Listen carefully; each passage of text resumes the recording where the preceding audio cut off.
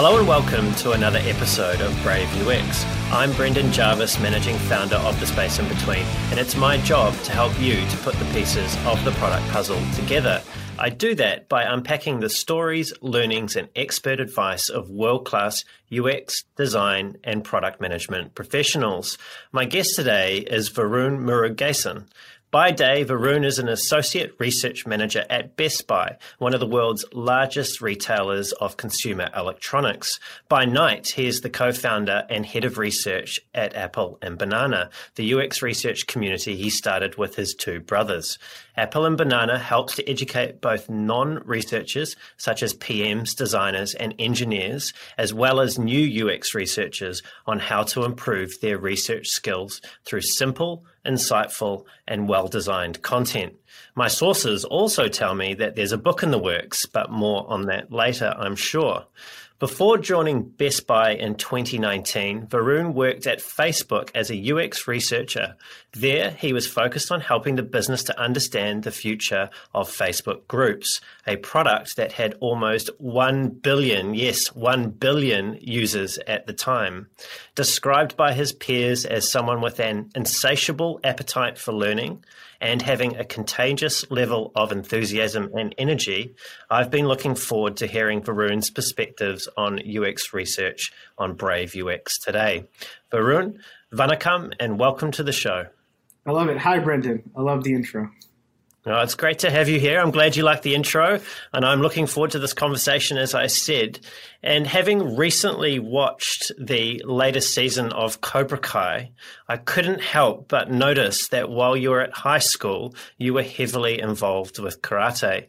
Your profile said that you competed and judged at the global level, as well as co-organized the world's largest martial arts tournament. So before we get into some of that, which is fascinating, at least for me personally, and I'm sure for our listeners as well. Firstly, if you had to choose, would it be Cobra Kai or Miyagi-Do? I would probably lean toward Miyagi-Do, because Cobra Kai is, I forget what their slogan or quote motto is, power or something, like hit with power, hit with ferocity. Whereas when we were doing martial arts, a lot of it was around using your power for the right reason. And a lot of my favorite martial artists and friends, we know how to move and how to use our body, how to defend ourselves, but it's very much a defensive type of strategy. You're not going out there picking a fight, but if push comes to shove, you should be confident enough to defend yourself in a safe and effective way. So I would probably lean toward Miyagi-Do for that reason. I like it. Good reason. Good reason. So tell me. I have to ask, though, where do you sit? Most definitely Miyagi-Do. Yeah. Yeah, most definitely. Although I can see the appeal of Cobra Kai. I mean, the uniform and the logos are definitely much better. For the Netflix show, like, it's a redemption arc, right? So for that, I can understand you were beat up and things didn't go well, and you've come around, made your own school. So I like that part, but Miyagi-Do all the way through and through. Well, I'm glad we have that settled and we're in agreement. Nice. So tell me, how did you come to get involved with karate? Oh my God. So for those that don't know, which is probably the vast amount of your audience, I'm an identical triplet with two other brothers. So together we created Apple and Banana back in 2018. But as a young kid, three boys, we used to wake up and watch Saturday morning cartoons. So it was a mix between like Teenage Mutant Ninja Turtles, Power Rangers, and as soon as the show was done, we were running and kicking and flipping, right? We're jumping off the couch, doing kicks, getting hurt, kicking each other in the face. And our parents were like, that's enough of that. You guys are young boys. You have enough energy. You seem excited. So around the age of 4.5 or 5, we started just going into very early karate classes. And that was fantastic because it taught you how to maintain focus. It taught you how to work with your body and respect what you can and can't do. And it also taught you a lot about discipline, consistency, practice. And we loved it a lot because as a team of 3, everything was a group sport. But with karate, if you are sparring with pads on, you can only blame you if you get punched in the face, right? You didn't put your hand up quick enough. So we really liked that for that process, for that development. But I'm always like very gracious to Power Rangers, Teenage Mutant Ninja Turtles for really jump-starting that fire of kicking, punching, defending, so on and so forth. Well, it sounds like you took it all the way. You know, mentioned in your introduction there that you had competed on the world stage as well as judged people at that level as well. What was that experience like for you? It was challenging because as a young person, I was trying to balance between martial arts, and I was also a teacher at my school, so I was able to give back to some of the younger students, but also balancing, actually trying to progress in this sport. So a lot of traveling, a lot of meeting with a whole bunch of different martial arts from different styles. I did a lot of sport karate, which is the derivation of like classical karate. It's more Americanized, but there's a lot of foundation there. But then you talk to someone that did jujitsu and how they use their body. And so a lot of conversations there, but it was challenging between school and everything else. It was tough, but it was also very rewarding, just being able to travel, meet new people, give back.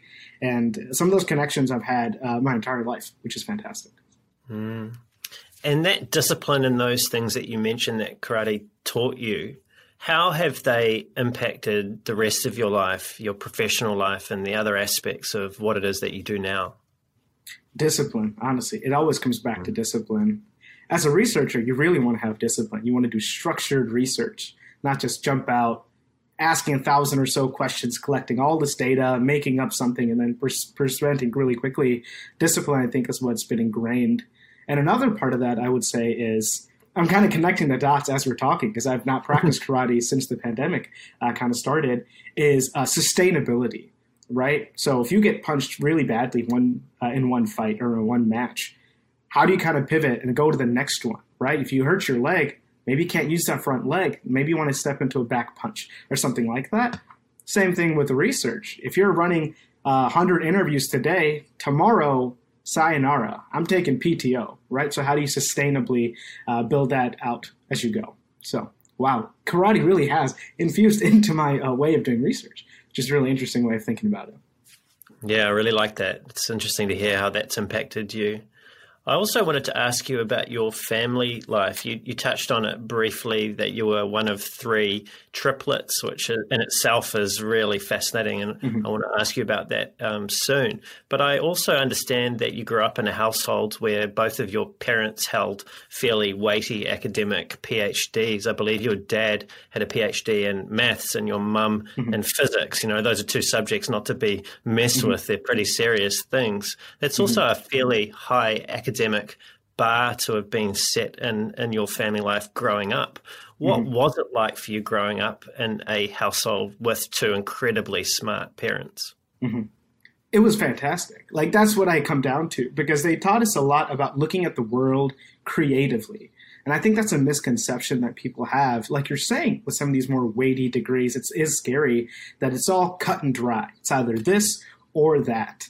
They do use deductive thinking, quantitative type approaches, but they talk a lot about creativity. That some of the best theorems in the world, some of the best physical applications that come out from physics, right, requires people to look at the world a little bit differently. One of the things that my father told me, and it stuck with me even till now, even beyond my passion and love for karate, is about attacking problems creatively. He would talk a lot about, don't just sit there and try to go toe-to-toe with this problem.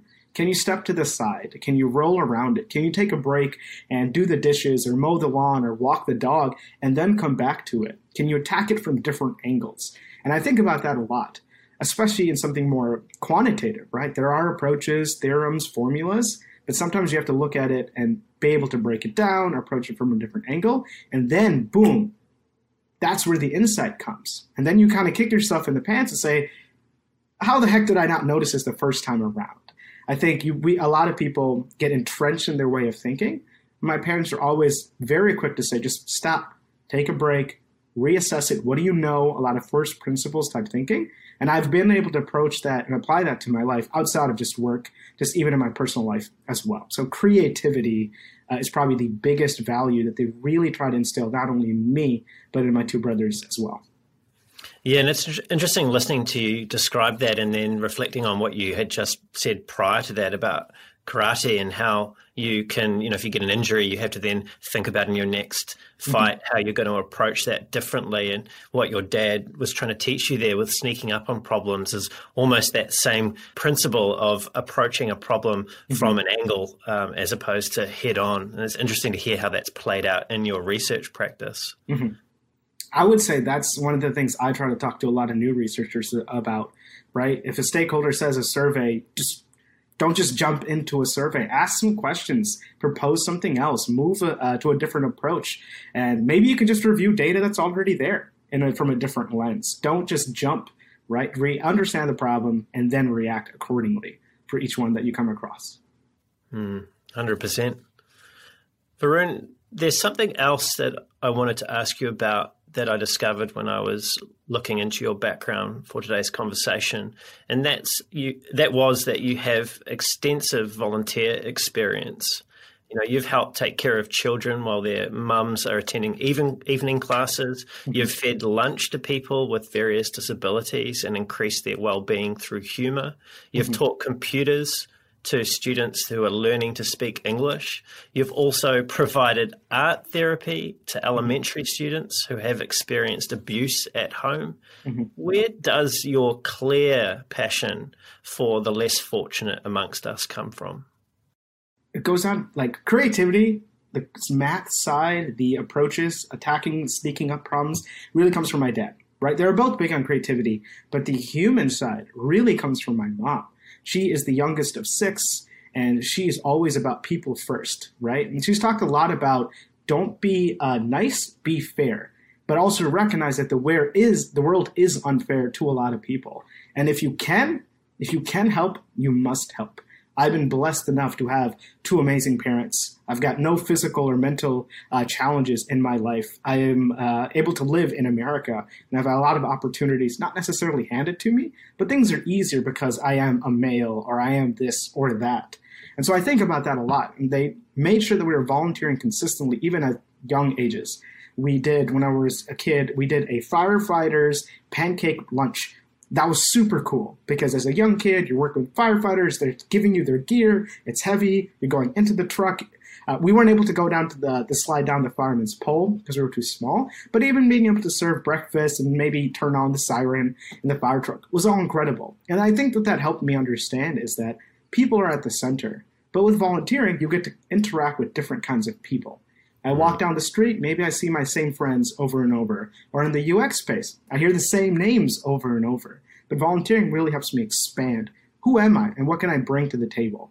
And so I've always tried to find different opportunities. And in like a personal motive, volunteering gets you to some cool places. I volunteered at a haunted house. It had nothing to do with helping anybody, but just being able to set that up was like super rewarding. But some of the more challenging moments, such as when I was working with some people that had different mental, physical needs that couldn't feed themselves, it makes you think, right? For me, I was volunteering every Thursday for about 6 months, because that was when I signed up for. Then I get to go home, right? I have a spoon and a fork and a chopstick at home. This person does not. And so it does make you challenge, like, what can I bring to the table? I wasn't able to solve that problem, right? Maybe I couldn't go further down that line, but it gives you empathy. It gives you understanding that there's multiple ways of living a life, either good or bad. And my mom especially, was saying, if you have that ability, if you can, it's not just about donating money, but can you donate time? Can you donate your energy, get one-on-one? And it teaches you more about just living a really positive life. That's really powerful. And I love the way that you framed how she said that you must, not that you should. It wasn't up for negotiation. If you can, then you must. And I think that's fantastic. And you also mentioned the empathy that has flown from those experiences for you. How has that played out in your practice day to day as a researcher? Empathy. I think the word empathy is used a ton in this space. I wouldn't say it's good or bad. I think, yes, empathy is important, but I think if we use it enough, especially with stakeholders, empathy, it just becomes another thing that we say, like synergy and roadmap and all these other terms. So empathy for me, the way I conduct research, is kind of taken out of some of these experiences. We are building products, not for us, for somebody else. What do they need? What are their expectations? I work a lot with my stakeholders about what else is true in their environment, right? This product we're making is probably not the most important thing to them. It is one fraction of a moment across their entire life. Maybe they struggle to get to work. Maybe they don't have Wi-Fi. Maybe they got 3 kids yelling in the back. We're putting a back button, a little bit easier to reach. Is that really that big as we think it is? So I think empathy is, for me, is zooming out. Instead of just saying, hey, you want to find insurance, here's a better way to get insurance. So for research, when we look at fruitful research, is the way that we try to kind of talk about it at Apple and Banana. There's 3 main goals or 3 characteristics of fruitful research, and they're all kind of geared around empathy. Number 1, fruitful research is valuable to the stakeholder. What do they need? What did they tell their boss about what they're going to get done in the next 3 months? Automatically zooms away from, it's a survey, here you go, to what are your long-term goals? So you're having empathy for your stakeholders. Number 2, meaningful. It has to be meaningful for your participants. They're giving you their data, right? You don't want to steal it. That's where you get into ethical reasons, that gray area. But they're giving you it. Can you make research meaningful for them? This was an amazing use of my time to go ahead and set up an interview with you. And then the last thing, like I talked about before, is around sustainability. Can you respect yourself in this process? You are in this process. You are going to be collecting data, analyzing it, sitting down with it, looking at quotes, editing. Can you have respect for your own mental, physical, and emotional well-being throughout this process? So the empathy, yes, but always zoom out to not only just you, but your environment, your social relationships, and your long-term future goals. I think all of those together can be really powerful. And I try to talk about those with as many stakeholders as I can. Yeah, that's really important, and often something that's overlooked is that empathy for stakeholders. It's a theme that has come up time and again on this podcast as well. And I think it's a really important point for people listening to really take in and think about how they can apply that internally, not just externally with the participants that they're engaging with. So let's talk about Apple and Banana, and let's frame it up for our listeners today. What exactly is Apple and Banana, and why did you start it? We're still workshopping like how exactly we want to communicate what Apple and Banana is. This, I think, is an issue with anybody that builds products. Like, of course you know what it is, but we're spending all this time thinking about it, creating it.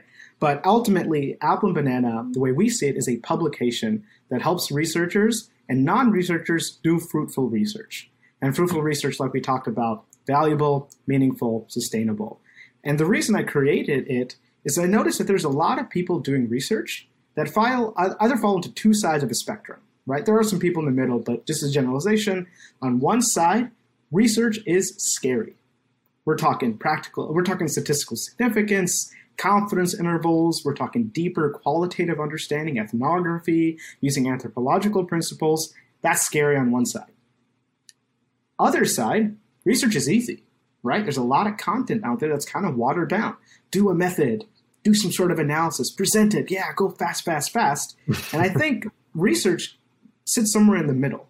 It's not as scary, right? Especially in the world of UX where you have to go quickly. You don't get 6 months to do something. Maybe, Brendan, you got 6 hours. How do you do good research there? But it's also not as easy as just starting a survey, right? So I think Apple and Banana sits in the middle. And when I was at Facebook, I was kind of sitting in the middle, but I was recognizing both sides. Pretty much every single one of my peers, a PhD in something scary, something powerful, or they had 10 years at Netflix and they went to Jupiter, or they went to the moon and they cured something on the moon, right? And I'm sitting here with the bachelor's and a whole lot of passion and a dream and excitement. And I never felt like I fit within this group, the PhD side, the scary side, if you will. But I also felt more advanced than somebody just saying, just do a method and it's just like go quickly and then get to design. So I was sitting here and I was like, there has to be something that bridges this gap.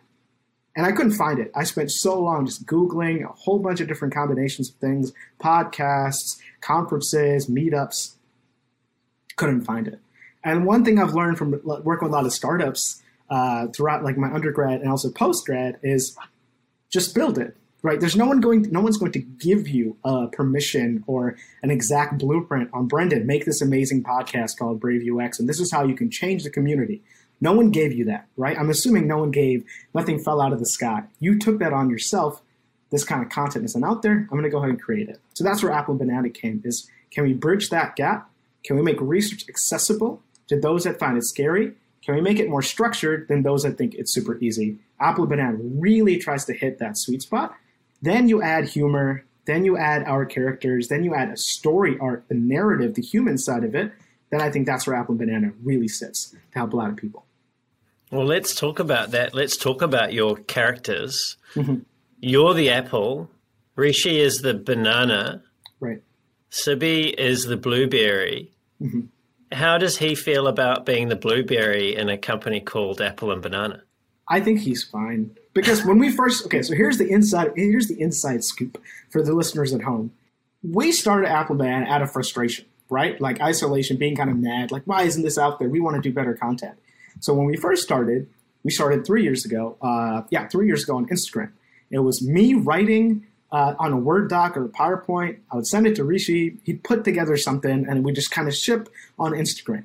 CB was kind of on his own thing. He was working with different startups, and he was a director of a startup and starting to build that out. And so he's like, oh, that's cool. That's like a fun little side thing. It's only after we started to get traction that he was like, well, there's something here.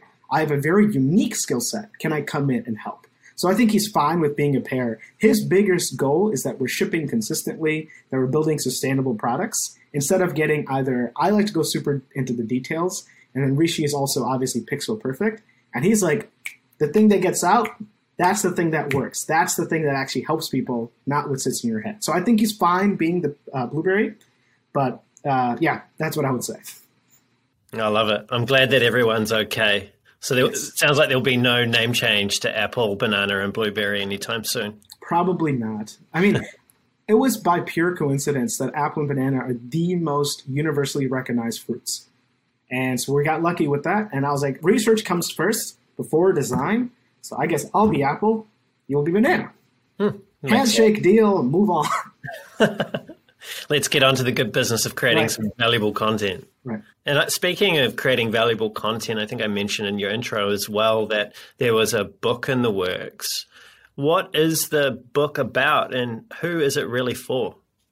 The book is for, I want to say everyone, and I also don't want to say everyone, but it's really for that sweet spot, right? Someone that's kind of struggling and frustrated with like the same people do the same kind of podcasts, right? The same content gets recycled over and over. Or I'm tired of listicles, top 10 coolest UX methods. And you're like, there's more here because it's not working. It's not resonating with my stakeholders. I do something, the deck sits in their email. It doesn't go anywhere. Am I doing impact?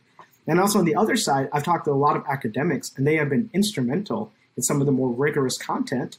A lot of them are really interested in the selling side of research, moving quickly. If I've got 2 weeks to do something instead of 2 years of grant funding, that's a fundamental different environment to do research in. Mm-hmm. So it's for people that are transitioning into UX research from an academic or another job, or I'm a current researcher or designer now, and I'm looking to add more rigor. I'm trying to have different approaches and different strategies to sell research, to grow research as a practice, analyze my data in more creative, more rigorous ways. That's who it's for. So I think you had another question. I think I missed the second question that you asked. No, I think it was covered pretty well. Maybe you could tell us a little bit about the content of the book. Have you got a bit of a framework or a structure that you're working to help these people? Mm-hmm. So I've sat down for 30 minutes, 45 minutes, or 60 minutes over the last 2 years, over 100 people from all over, which has been the coolest part.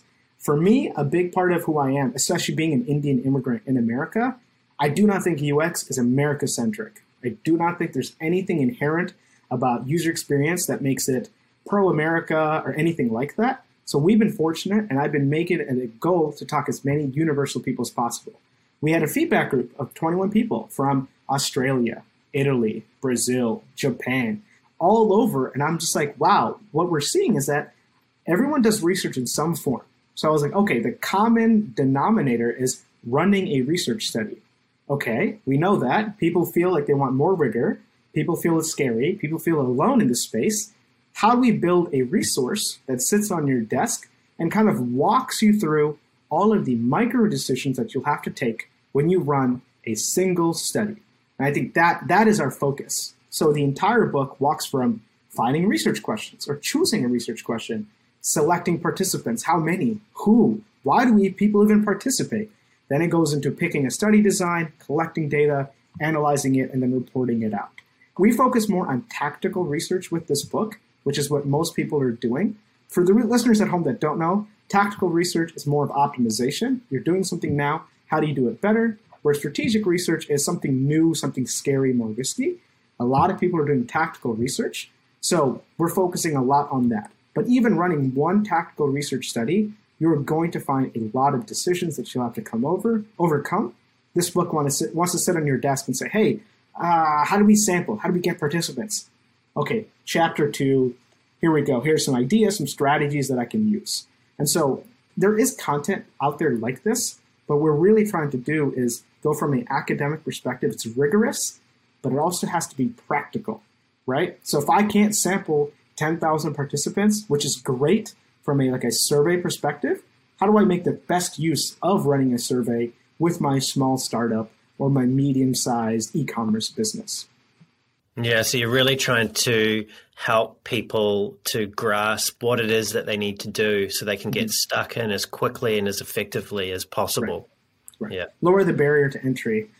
Fundamentally, everyone, Apple Banana, especially me, I believe everyone can do fruitful research and do great research. I don't think there's a special gene, being a superhero, you're born with this. I have two parents like this, but I think fundamentally, even if I didn't have very talented, gifted parents, I still think I could do amazing research. The book is really centered with that in mind.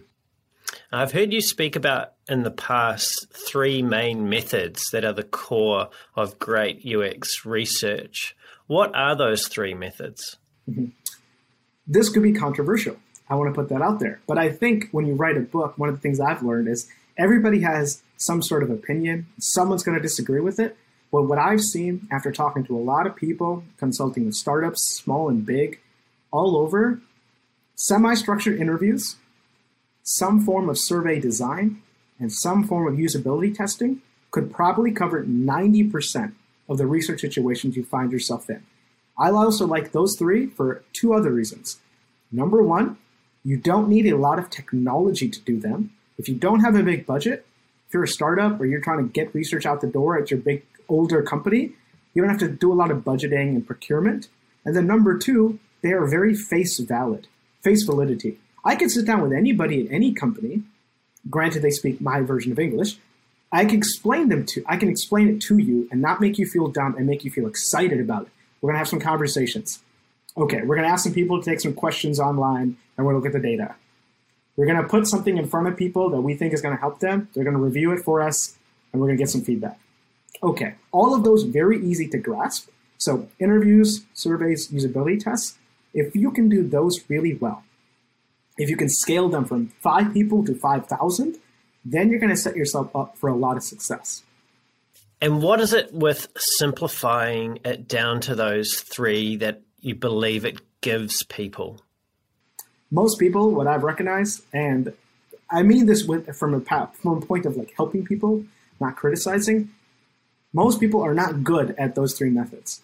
They might do them a lot, but there's actually more rigor there. Interviews are one of the most powerful qualitative methods out there. If you do it right, boy, oh boy, you learn so much. Even with 5 people, if you structure it really well and you follow the participant and you think about who you are and what you bring to the interview process, powerful. Survey design, there's so many tools that make it easy to start a survey. They do nothing to teach you the structure needed. They don't help you contextualize it. You can plug and play with drag and drop and open-ended questions. But what is the survey actually measuring? Do you think it's actually measuring that? How do you know? And then with usability testing, it can scale from qualitative to quantitative. Qualitative of maybe a concept test. Does this idea even work? To something much more standardized, quantitative, like a benchmark. If you can do those 3 well, you can cover a lot of situations, but there's a lot of rigor there that you either don't get told, maybe in a boot camp or academically, how to scale it down, or you have just found yourself, this works for me, and that's good enough, and to get out the door. So I think you can challenge yourself. But with those three methods, there are a lot of people that are doing them, but they have a lot of runway that you could quickly get better and bring a lot of value to your team. I want to come back to a time when you weren't a UX researcher. I just want to give people a bit of context on your journey into UX research. So I understand that after you graduated, you actually entered the health industry and you were engaged in that, but you, this is quite a strong word that I'm going to use now, you seem to hate it. Yes. That's not, that's a correct word. It is a correct word, yeah. Yes. In fact, that may have actually been a word that you used to describe it, but I haven't quoted it here.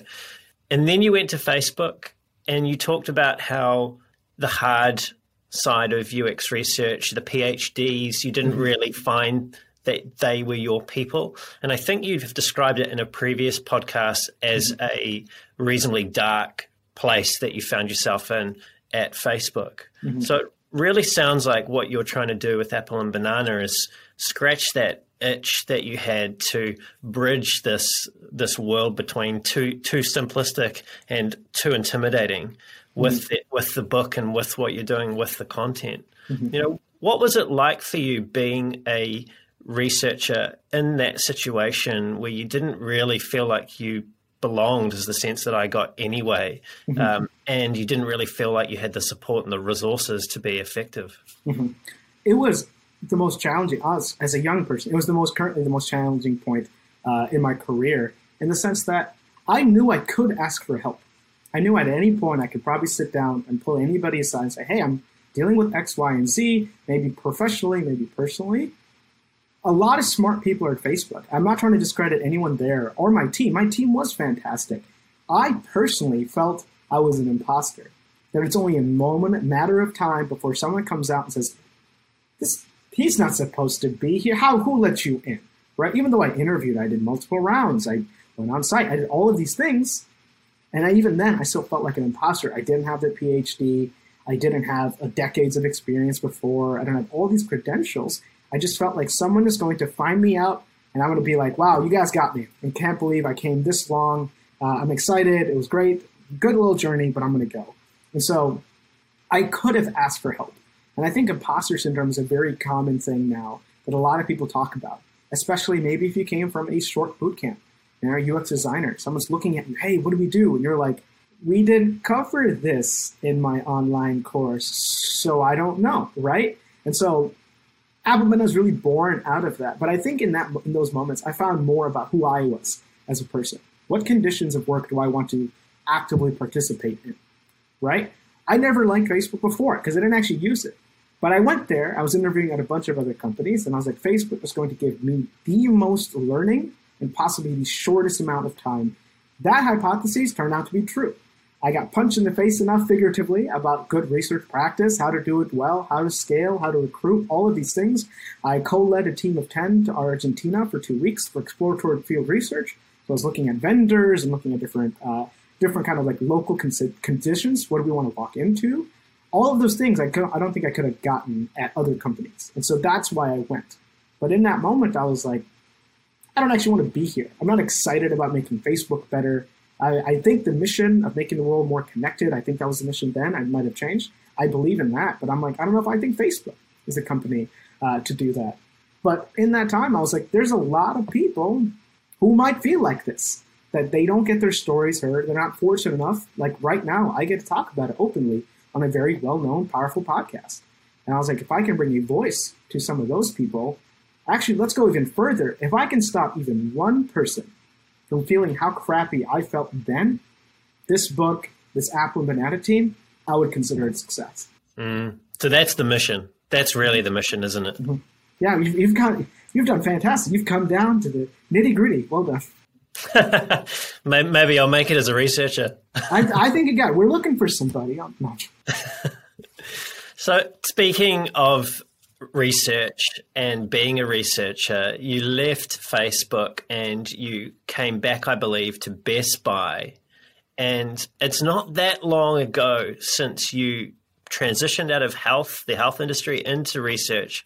And now you're a manager, you're a research manager. What do you attribute your ability to handle these setbacks and your ability to position yourself and deliver value to? Like, how have you thought about and reflected on your success today? Mm-hmm. I like setbacks, right? Even when I was having a tough time, I was like, wow, in an alternate universe, I absolutely crushed it at Facebook. I found a lot of meaning and hope here, and I stayed here for 10,000 years or whatever. In this version of who I am, it didn't work out, and that's neither good nor bad. I was in the healthcare field we've talked about, and I liked that a lot, about giving back to people, like we've talked about volunteering. But when I was at United Health Group as a data analyst, it was a lot of people coming down into spreadsheets, ones and zeros. I didn't like that. I would consider that not necessarily a setback, but I identified I don't want to be here. I want to help people, not in this way. Same thing at Facebook. I want to help people, maybe not at this company. Then Best Buy, what it allows me to do is sit between the employee and the customer and look at both sides of the equation. Now, as a manager, it's about how do I bring and educate the next wave of researchers.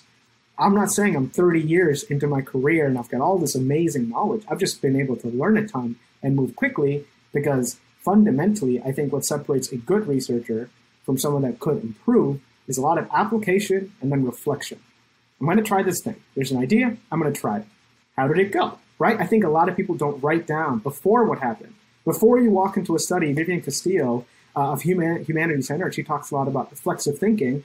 Before you sit down, Brendan, to your next interview, what are you bringing into this? How do you feel right now? Are you hungry? Well, maybe if you're hungry, you're not going to focus. You're going to look to cut the interview short. Yep, thank you. Wrap up 45 minutes instead of an hour, doing yourself a disservice and to the participant, right? It's that kind of reflection, I think, sets people up for success. So I like setbacks because they explore and they identify parts that you can grow. But then after you've identified it, same thing with research, what are you going to do now? If I told you 99% of people don't like you, you're going to have to do something about it, right? Maybe that's not the best example, but you've identified this thing. Think about it. What are your goals? And then actually plan and make changes from there. I think that I've been allowed time and time again by leaders in my life, by the mentors I've had, to fail and to get guidance and be able to be okay with it didn't work out. That doesn't make me bad. I'm not worthless. I'm not useless, but I've learned something from here. I am now smarter. I am more resilient, and I can tackle the next situation in whatever shape or form that it comes in. Yeah, and that growth mindset that you've just articulated is so, so important. You also mentioned mentors, the role of mentors in your life. Who have those mentors been?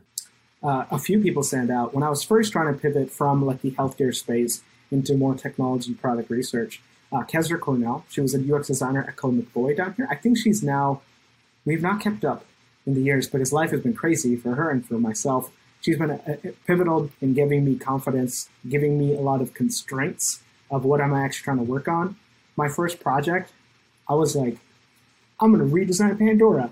Why? Because I didn't like how Pandora looked, and I had such a very basic surface level of what UX was.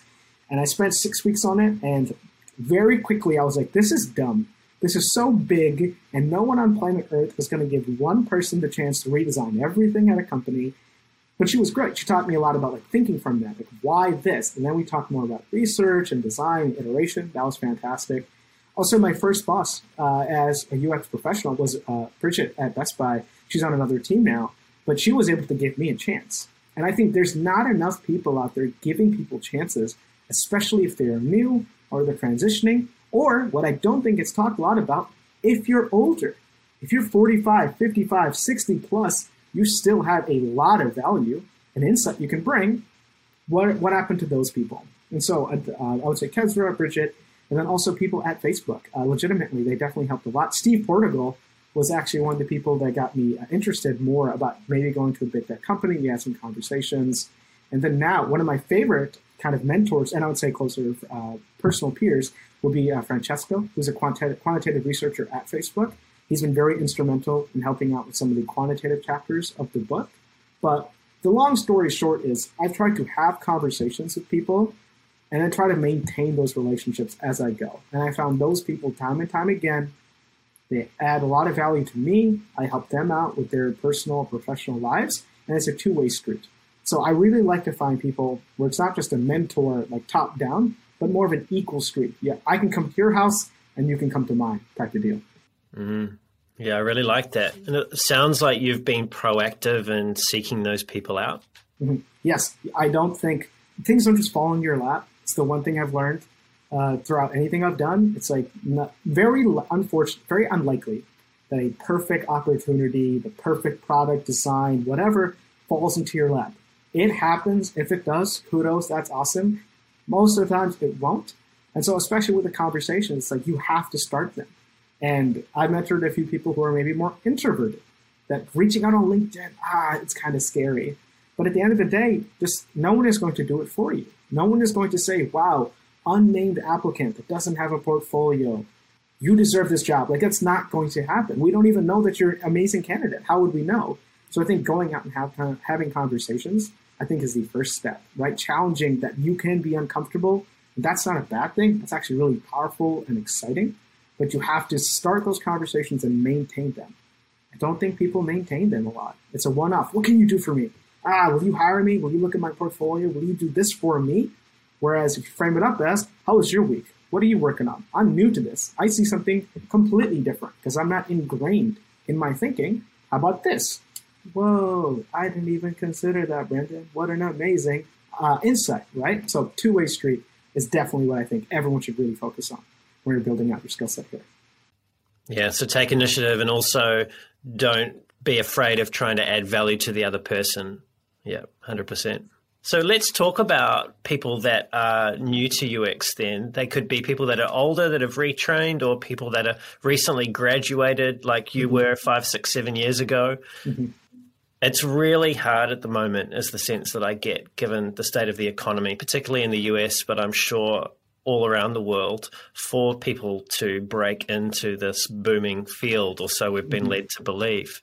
So now that you're a research manager, what are you looking for in prospective junior hires? What do they need to demonstrate to you? How can they represent themselves and the way that they think in a way that captures your attention and allows them to get that foot in the door? Right. I think before I answer that, I think you hit the nail on the head. Booming industry. Nobody's hiring. Like, is it booming? Is it legitimately booming? Or does it sound sexy to say, we're hiring UX, we're building a UX team? So I think that's a more subtle point. I think it's missed. In terms of what I'm looking for, I don't know if it's just me. I think a lot of people are interested in people that can, especially early candidates, that show that you can do this. Fundamentally, when I think about like hiring, when you hire someone, something's already on fire, right? Most infrequently, you hire proactively. We got this big thing coming, we need to hire a team of 5 or whatever. More often than not, Brendan, something's on fire. We need somebody. So by the time it takes 2 weeks for HR to pitch in, to write a job description, right? Is there a budget? Who's paying for this? Then you start interviewing and screening candidates. Then you do first round, second round interviews, maybe on site, maybe a portfolio review, maybe a case study. Then you have to discuss. Then you hire someone. And in that time, maybe 4, 5, 6 weeks have happened since you've identified the fire. So when you're looking in that framework, a candidate that can just jumpstart and just go, that is a very exciting candidate. I don't have time to sit around and hold your hand, right? Even if I want to, even if I think you could benefit from extra advice and guidance, more often than not, I need you to get butts into seats and I need you to start plugging away. I can give you strategy and this is the long-term vision of the company and you should meet John and you should meet Susan, but I need you to go. And I think a lot of people that don't have experience in some capacity, that scares a lot of hiring people. I see inexperience as I got to hold your hand. I got to really sit down with you. I don't have bandwidth for that, right? That's one. The second thing is you have to be able to expand beyond your immediate comfort zone, right? If you did do a boot camp, they're great because they give you some case studies and give you some real world exposure in some sense. Can you go past that? Can you build something outside? Can you identify a problem that you have right now? I think parents are possibly the greatest place to figure out case studies. My parents have a lot of micro problems, right? I'm not going to change the world for them, but I don't like the way that the kitchen works. Okay, let me just watch you. Let me just observe how you cook a couple meals in the morning, breakfast, right? Can I write up that, right? Or my dad doesn't like the way the garage is set up or something, right? All these micro problems. that's not just about building financial value, but actually building human value. Can you go out and find those and showcase you can do that? On the same side, if you're trying to get into design and research, there's a lot of other people that are new trying to get into engineering, into data science, into business analysis. Can you link up with those people? Because then you start to build a collaborative and holistic type of case study or project. I was a researcher. I did this part of research. I'm a beginner designer. I interpreted research findings in this way and I acted on it. I'm a beginning front-end engineer. I built it out this way. I'm a data scientist. I took this OK data set and I modeled it in this way, right? It's much more cohesive. I think with individual case studies, it makes you seem like the hero, which is neither good nor bad. But if you work at any company, startups all the way up to big tech, it's a team, right? Everybody's handing off to somebody else. Somebody has made a promise to that other team to deliver in 2 weeks. How do you come together? So if you can have more integrated type case studies and showcase that you can not only communicate, but you can do it over time, that makes you very exciting to somebody new. Sure, you might not have 10 years experience. That's fine. We can teach you how to use Outlook and do office politics. But fundamentally, if I can get you to start moving, asking questions, showcasing that you are a powerful resource, that I think will set you aside from other candidates, right? Because your butts and seats, wow, Brendan, you were hired yesterday and you're already asking fantastic questions. That makes me excited. It is a challenge, isn't it, for people that come from these boot camps and, you know, they're expected to walk into a culture where they can just get running from day one. So I totally hear what you're saying, and I believe it is important for people to demonstrate that. But what do you feel about the predominant culture that seems to exist in business at the moment, that there's just not the time to spend mentoring and coaching people that are perhaps more junior than we are? I envision you are standing on a ladder and you're at the top of the ladder and you started a fire on the bottom. That's essentially what I think it is. I think we're cutting out the bottom of what hiring actually looks like. Because at some point, there's only so many senior people with 7+ years experience and a proven track record, blah, blah, blah, blah, blah, blah, blah. At some point, that well runs dry. Who is going to fill it, right? I think we need I don't even like the word junior. I think a lot of people that are unexposed to building products at scale, quickly, iteratively, collaboratively. I think we need a lot of those people in the room. When I first started at Best Buy, I asked a couple questions. And I thought they were super simple. Why this? Why not that? And people in the room were like, that's a good question. That's a simple question. And we were able to figure that out, and I was able to add value right away. But it was like, those kinds of questions, if you've been building a product at one company 5-6 years, you get entrenched in the way you look at the world. Our company needs to move this metric this way, that way.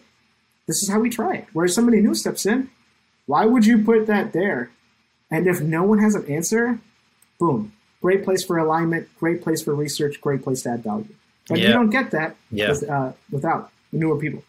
Yeah. I think this is the nugget out of this whole piece of this conversation is in the interview, if you can get in the room, just having some really well thought out, informed questions about how things are done and why, potentially not quite that direct, but those kind of questions are the kind of questions that can set you apart in that context. And especially if you're interviewing for a research role. I mean, let's be honest, research is all about finding the answers to questions or finding more questions after we've found the answers out to the previous ones we've just asked. So it's really cool. There's one thing I can add to that. If you are interviewing, one of the first things that you should ask, especially if they've given you like a case study, they're going to ask you follow-up questions. How do you know this is a problem? There's a lot of problems out there that they're artificial. I think a lot about roadmaps and product people. They are designed, their job is to build products to hit certain goals, right? Which means at some point that product manager told their director of product management, I can hit that bullseye in 3 months' time. Right? So they've sold that promise or that future expectation. Why is that a problem for anybody? Maybe we don't make money, but it doesn't add anything to the people that actually use this thing. So why should they care if we launch that massive feature? So if you can ask that question, what problem are you fundamentally solving? How do you know this is a problem? I think that's going to set you up for really fruitful conversations. And if you pull that even just a little bit further, how do you know we're the team to solve this? I think a lot of people are like, we can do this because we can do anything, technology. Maybe it's not, maybe it's a marketing thing. Maybe it's an HR thing. Maybe it's not just technology. If you can produce and suggest a low-tech or a no-tech solution, you will be surprised how quickly people are like, $0 and solve all of the problems that we have. Yes, that is amazing from a product design and research perspective. So don't be afraid to kind of ask some of those questions. So. Yeah, it's a great question. It's one that I often use when I'm interviewing stakeholders myself. Mm-hmm. It's a fantastic question. How do you know that this is a real problem?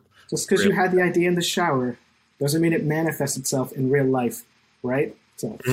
You have to be careful how you ask that, though. Mm-hmm. It can get people's backs up. So framing it like you did as a how, and your tonality is really important.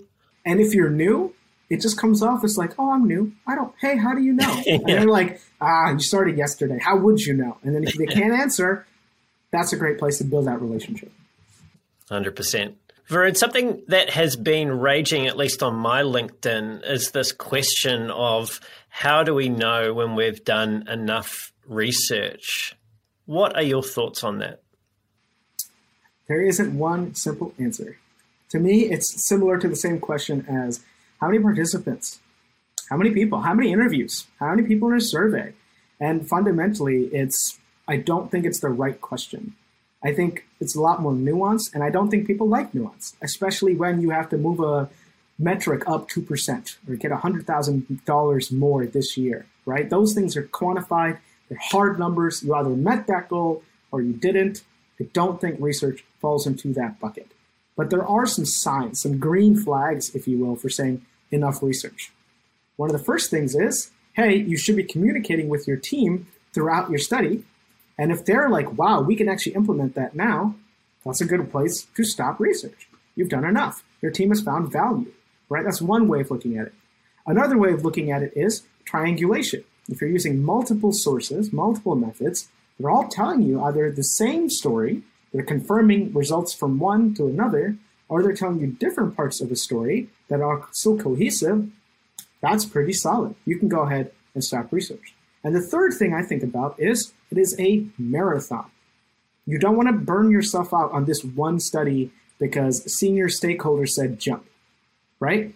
You've got other things that you should be thinking about. If you have a research roadmap, there's other things that you could be doing.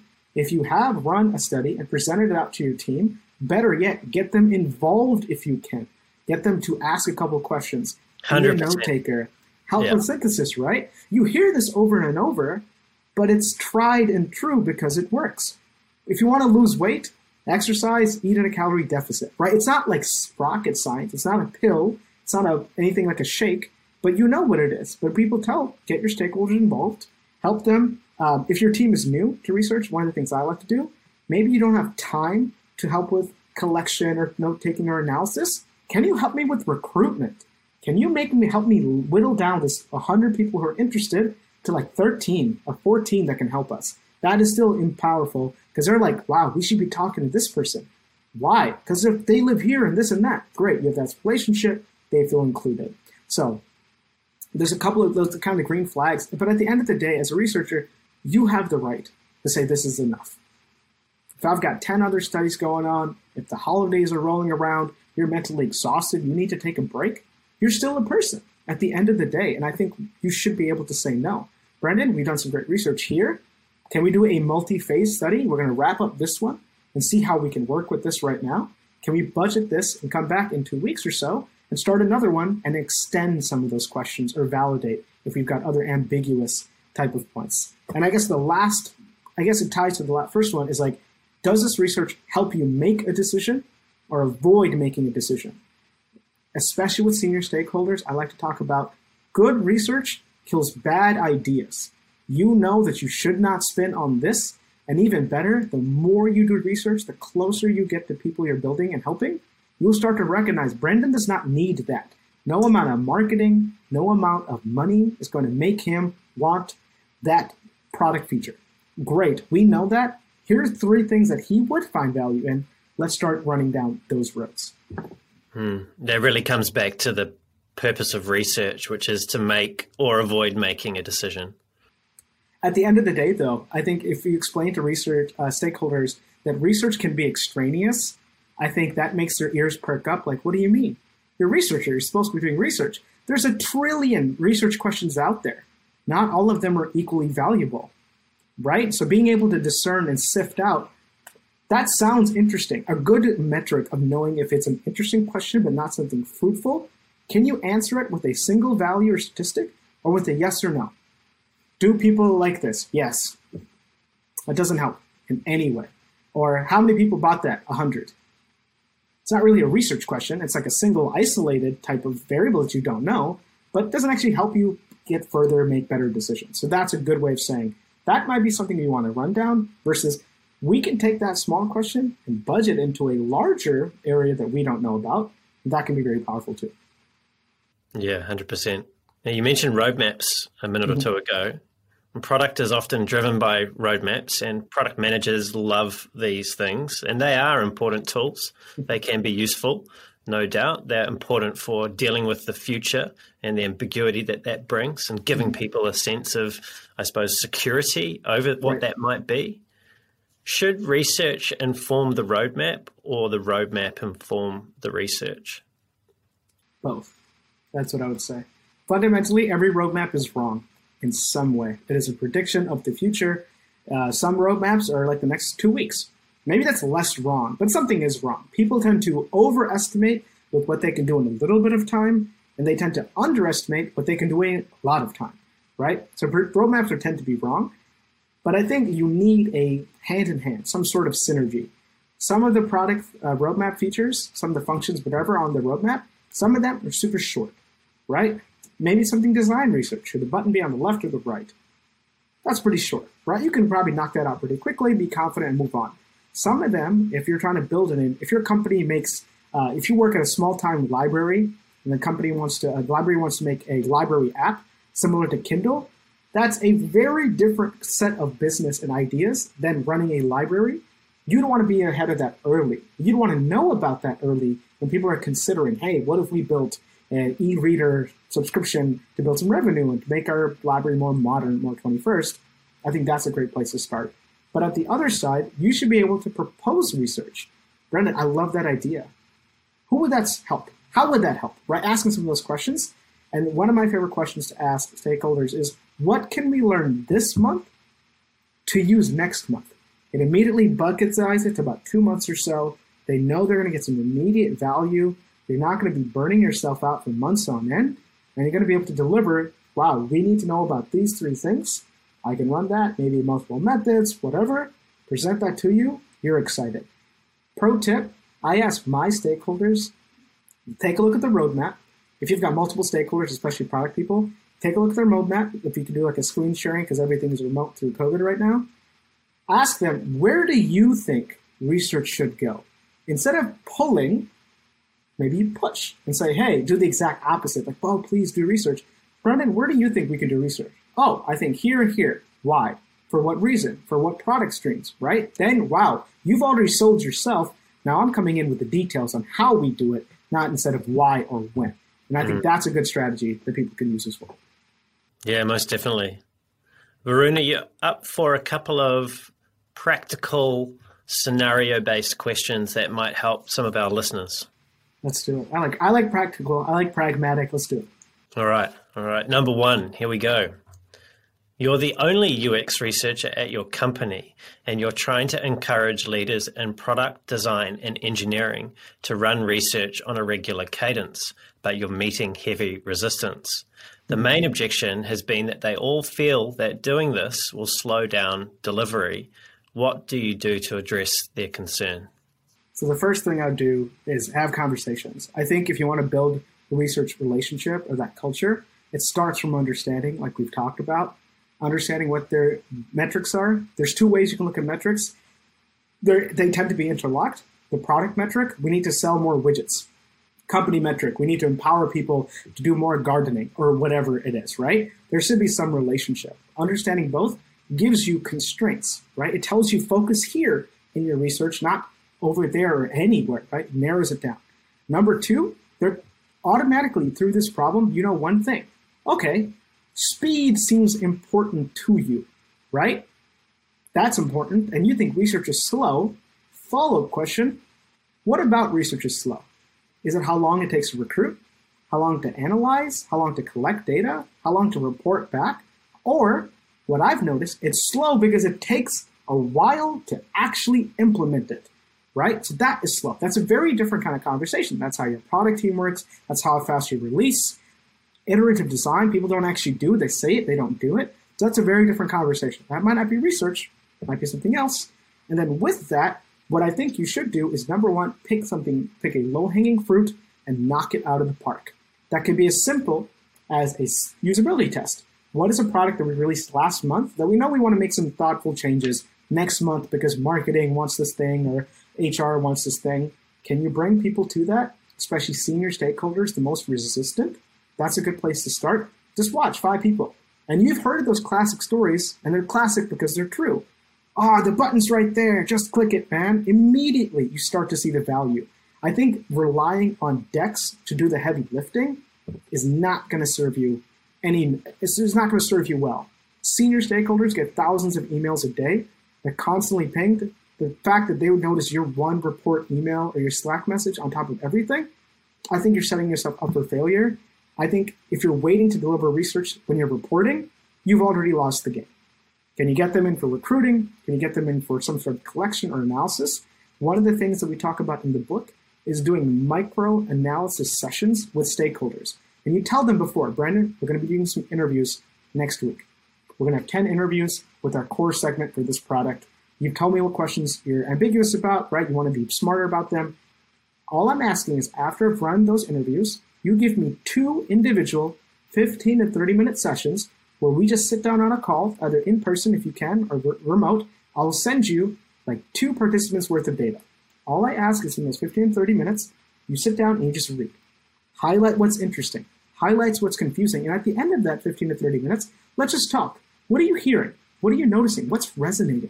What seems completely, absolutely crazy that somebody would say that? Automatically, you're building that relationship. It's not just a deck. It's not just a quote, right? There's a lot here. And if you make it small, people are like, I could do 15, 20 minutes. Then they start to realize there's a lot of content here. There's actually richness of data here that maybe I want to be closer to this. Maybe I want to step up and maybe run an interview at some point, right? So you're changing the game instead of a handoff or a deliverable to come into the fold, come into this process. Last thing I'll say is research culture is built in tactical research. Culture is what you do every single day. It is not a poster on the wall. It is not a nice little slogan. It is how you carry yourself every single day. Tactical research happens often. The more you can bring people into tactical research, you're going to build that research culture. So, long-winded answer for a very, very common problem. Yeah, but it's an important answer that you just gave. And if people take one thing away from today's episode, it should be what Varun has just said there about culture happening and the daily practice of tactical research. That is such a key point and a big one at that. Varun, just bringing us down to the close of the show now, thinking about your experiences as a UX researcher, what's not being said about the field of UX research that needs to be said? I've got 2, and it ties into our fundamental belief: you can do this, and you can do great research consistently, not just one-offs. Again, and the second thing is, I think you can enjoy doing good research. If you talk to researchers, especially those who do a lot of qualitative work, if you've got 15 interviews this week, when that 15th interview comes around, man, your seat is uncomfortable. You've been slouching, you've got cramps, maybe you ran out of water, right? And it's tough. But at the end of the day, you're getting so close to the people you're trying to help. And I think that can be so emotional and powerful. But on the same side, as you can enjoy research, it can also be traumatic.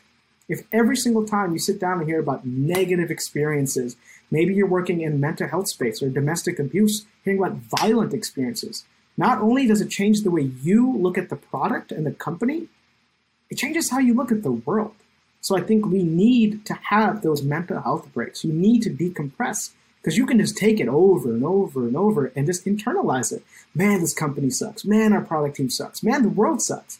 And I think there are moments where the world is unfair, like we've talked about, throughout this entire episode here.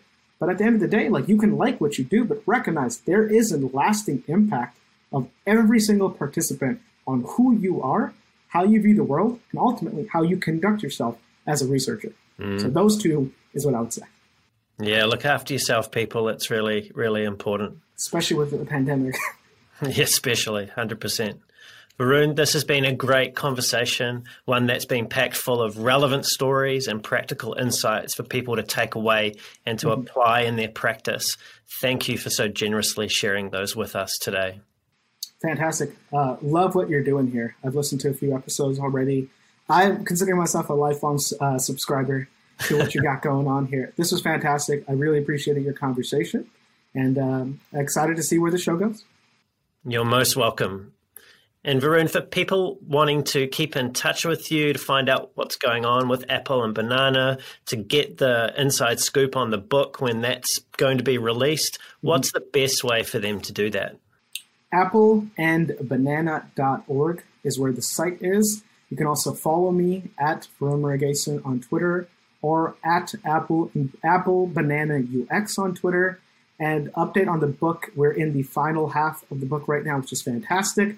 We're a small team. I've got a full-time job and everything else going on, but we want it out later this summer. And so that's what I will say. So appleandbanana.org. Thanks, Varun. And we'll be sure to link to all of those great resources in the show notes. If you've tuned in, it's been great having you here too. Everything that we've covered, as I've just mentioned, we'll be linking to in the show notes, including where you can find Apple and Banana and also the book. Gosh, I almost mixed up my Kiwi and my American pronunciations of banana there. You'll have to forgive me. How do you say it? Well, we say banana, but you say banana. So yeah, that's true. That's true. Whatever works, mix them together. Whatever works for you. We're very inclusive here. We are. It's good. It's good. Same here in New Zealand. If you enjoyed the show and you want to hear more great conversations like this with world-class leaders in UX, product, and design, don't forget to leave us a review and subscribe to the channel and the podcast. And until next time, keep being brave.